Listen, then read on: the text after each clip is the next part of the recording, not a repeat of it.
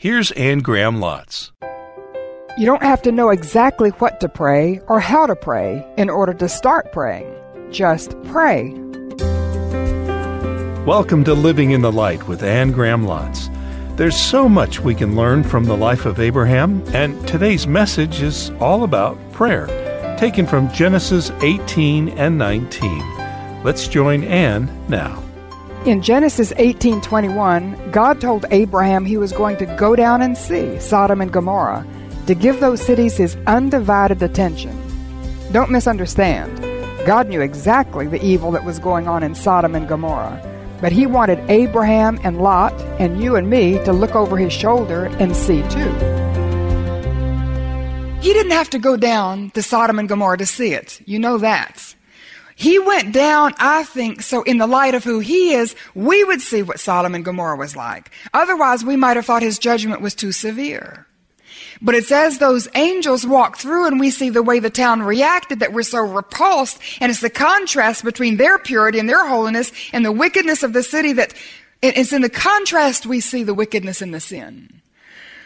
And it's like Isaiah, the year that King Uzziah died, when, in a sense, God came down into his life. He saw the Lord high and lifted up, but in the light of his holiness, Isaiah, who I think had been in ministry at least 2 years, saw himself. Woe is me, he said. I'm ruined. I'm a man of unclean lips. I live amongst a people of unclean lips. He saw his sin. Listen to me. God has come down, hasn't he? And he's moved in our midst. And as we've been in his word and we've been walking with him, has he revealed sin in your life? You know, before we point the finger at the world and all these abominable things, what is there in our lives that we need to confess and from which we need to repent? But I think after the Lord has been in our midst, one appropriate response is to get down before him and ask him, what do you see in my life that I need to confess and get right with you?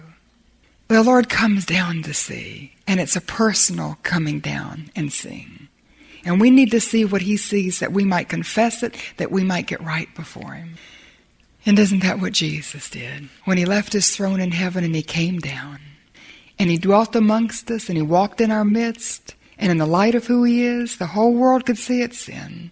And when he died on the cross, we know that sin must be exceedingly grievous to God, exceedingly sinful, if it cost him the life of his own son. And it's who Jesus is that reveals the wickedness of our sin. But he went down to Sodom and Gomorrah to see the sin that was there. So when we pray for the lost and those who are coming under judgment, our prayer should start with our own personal walk with God. Every day reading his word, asking, what does it say? What does it mean? What does it mean to me? Some days God will speak to you personally. Some days he won't seem to do that, but he will give you insight and understanding because he's chosen you. And he doesn't want to hide things from you. Jesus said, I no longer call you servants, I call you my friend. Because what God has revealed to me, I'm going to reveal to you. And then he said, I'm going to send you the Holy Spirit who will guide you into all truth and give you an understanding of the things that you read. He wants to reveal himself to you through the Word, but you've got to be walking with him and you've got to be in the Word in order for him to reveal it to you. How will you and I know how to pray if we don't start there? So prayer starts with our walk, and it starts with his word. And then prayer stays in his presence. Verse 22, the men turned away and went toward Sodom, but Abraham remained standing before the Lord. And he's just lingering in God's presence, just detaining God for a few minutes.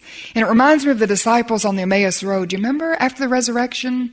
And Jesus appeared to them. They didn't know it was Jesus. He talked to them along the way, and their hearts burned within them, and there was just something about it. They just didn't want him to leave. And so they said, please come and have dinner with us. And he came in, and it was when he broke the bread that they realized who it was.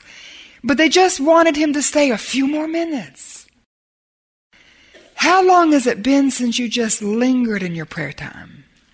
How long has it been since you just wanted to stay on your knees?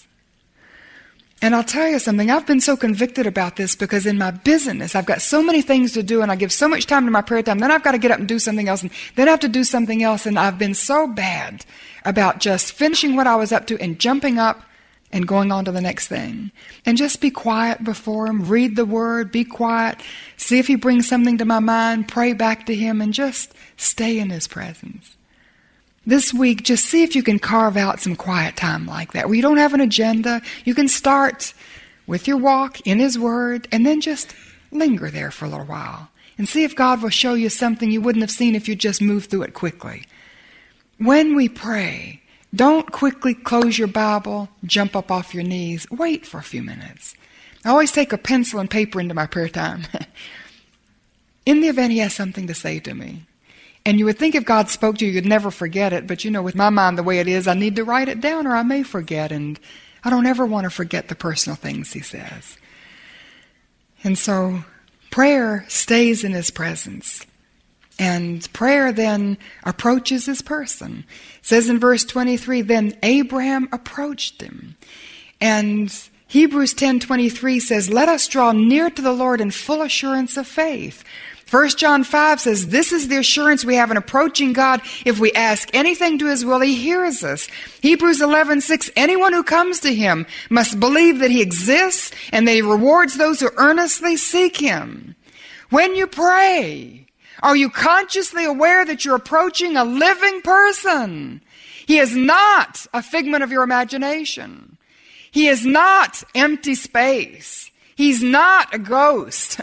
He's not an icon in a church. He's not a figure in a stained glass window. He's not a statue. He is a living person with ears to hear and eyes to see and a heart to love you.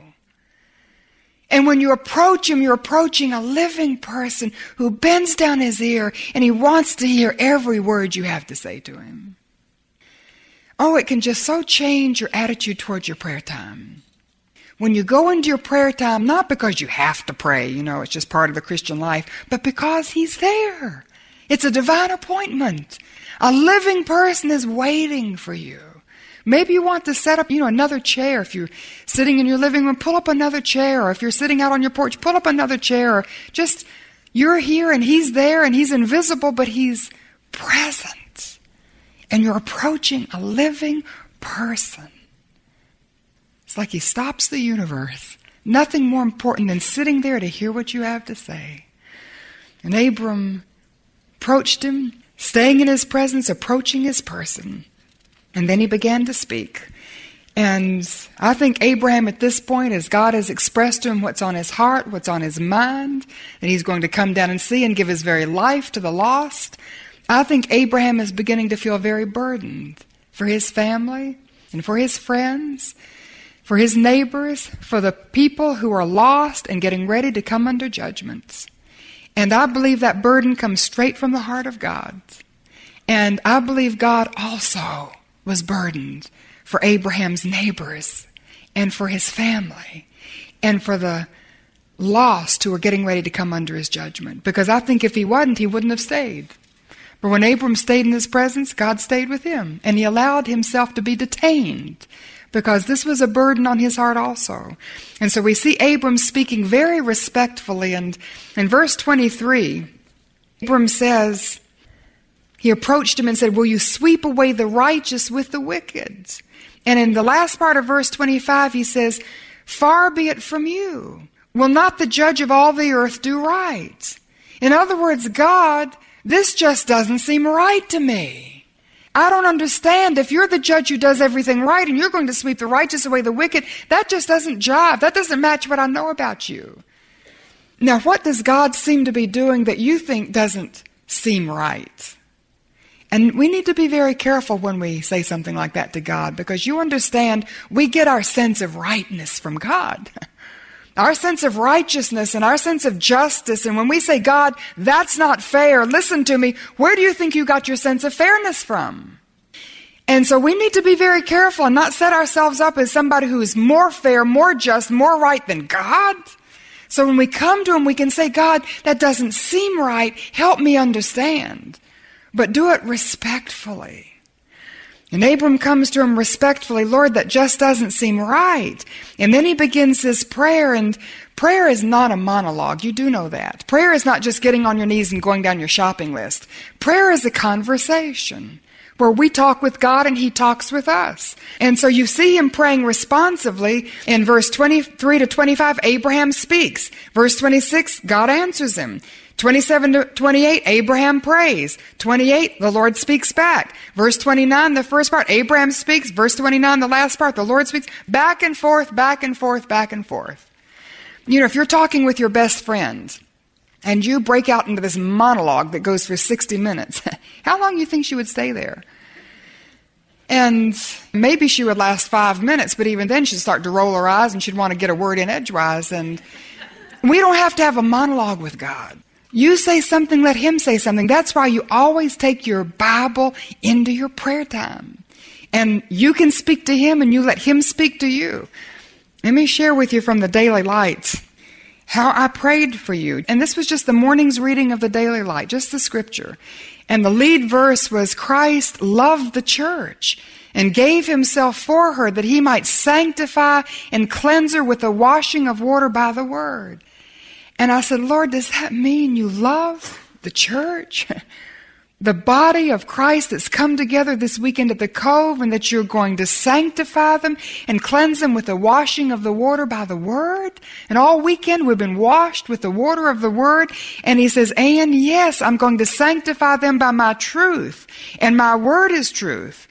And then I say, Lord, your word has given me life. And the Lord says, and I know, because the law of the Lord is perfect. It converts the soul. And I say, Lord, is there anybody here who needs to be converted? Anybody here who needs to be changed? When your perspective, and as the word goes out, would you convert the soul?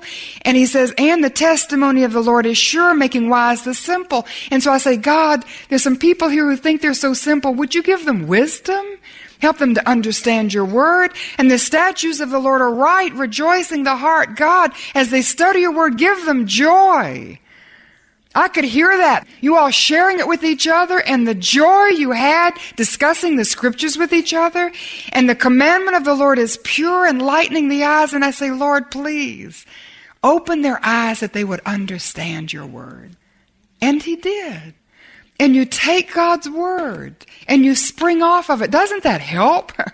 You don't have to come up from scratch in your prayer life. You can read the word and use that to spring off of. And Abraham was talking to God, and God was talking to him. And he was talking to God, and God was talking to him. And it was a conversation. He spoke respectfully, responsively. He spoke repeatedly. Abram asked again and again and again what he wanted. And as he prayed, his prayer just sort of got narrowed down, and he got more and more focused, didn't he? Because I think as he was praying, God was teaching him how to pray and what to pray for.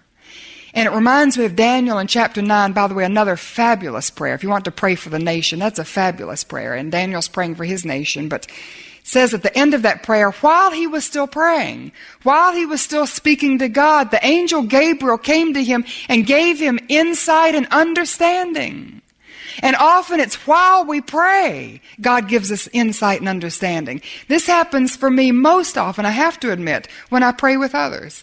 And when I pray with my prayer team, not as often as we need to, but Helen and I and another member of our prayer team will pray over the schedule and opportunities God's given me. And as we get on our knees and we're praying together, even while we pray, God gives me insights. And Abraham, as he was praying, I believe, was given insight in how to pray. And he was starting out with a 50, 45 until he came right down to the 10. And I'm wondering, was he praying for the 10 because he knew, and we know from chapter 19, there were at least 10 members of Lot's family. And you can count them up, and you know there are at least 10 members of his family living in Sodom. What he was really praying for, I wonder, is, Lord, save my loved ones. And if they can stand in the gap for all of wicked Sodom, so be it.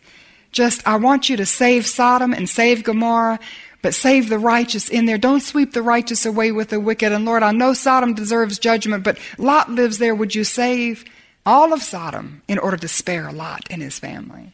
So I really think, bottom line, he was praying for his nephew and his family. And God had just taken him, and while he prayed, just narrowed his prayer down until it became very specific. And he was praying exactly for what was on his heart.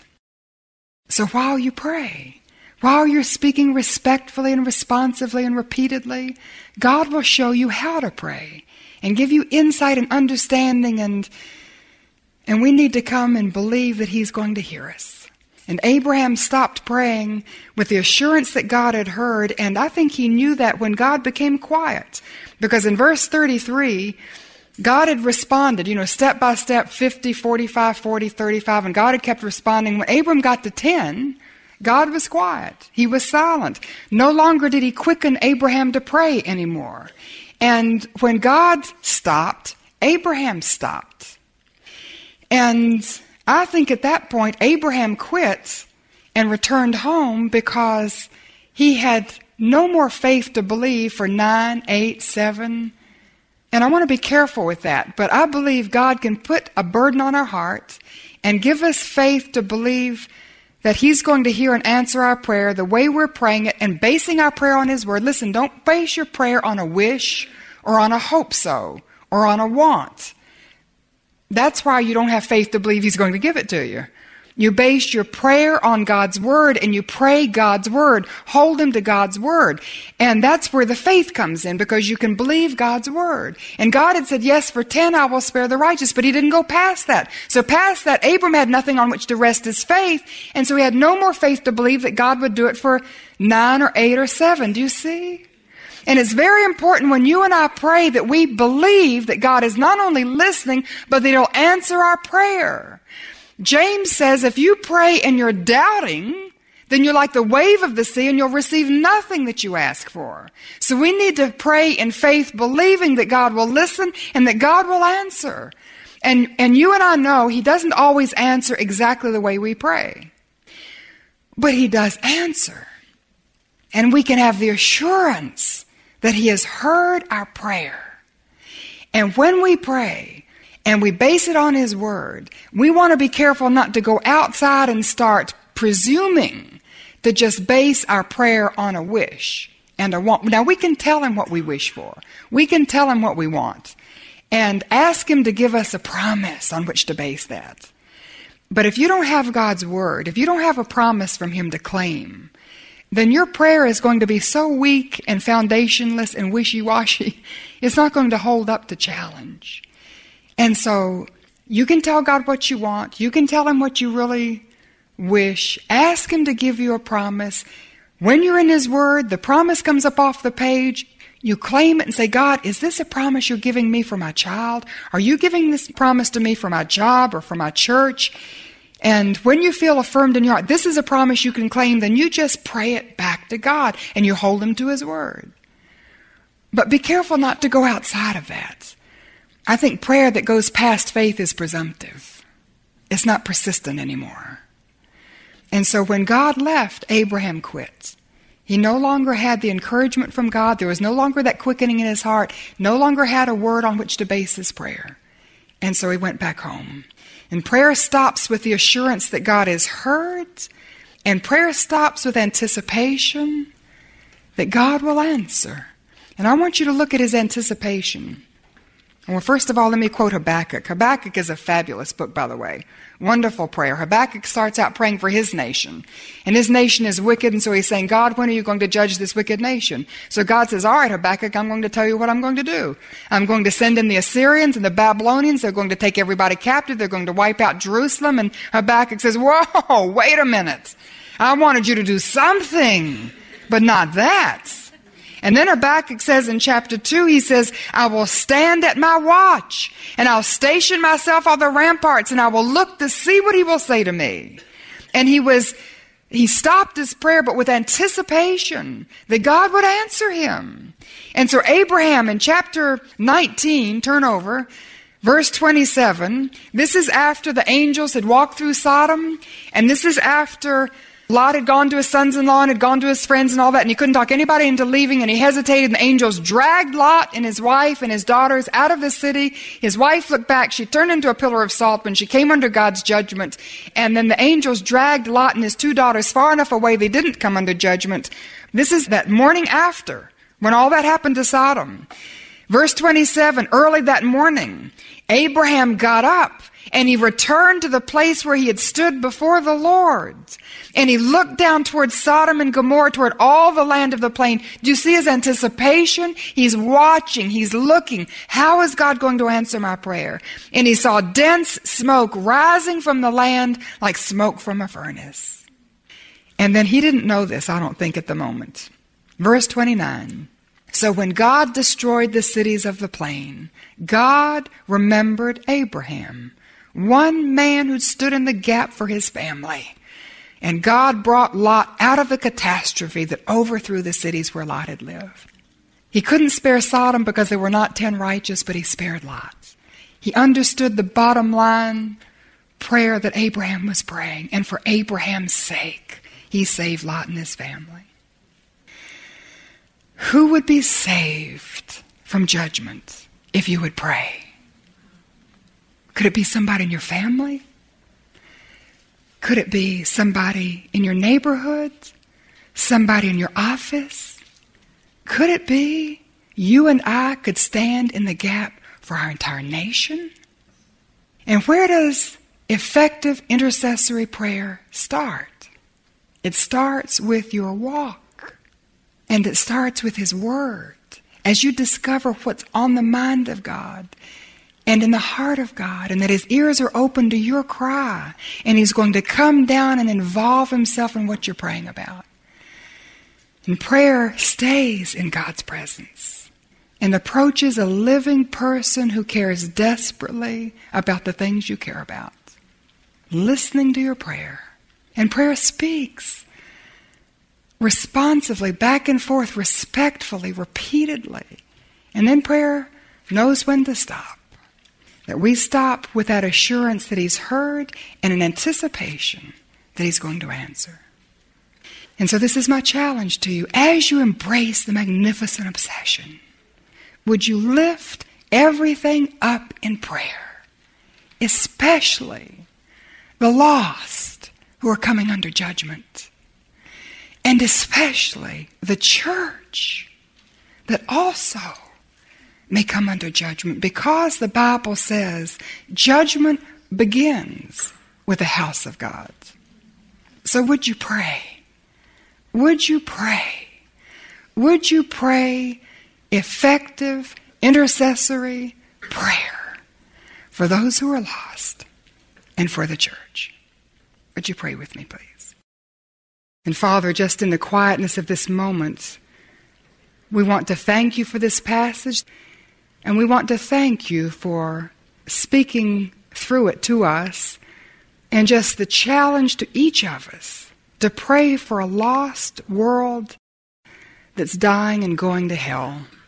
And in that world are some of our own loved ones and friends, family members, neighbors, co-workers. Oh God, would You impart the burden on Your heart to our hearts?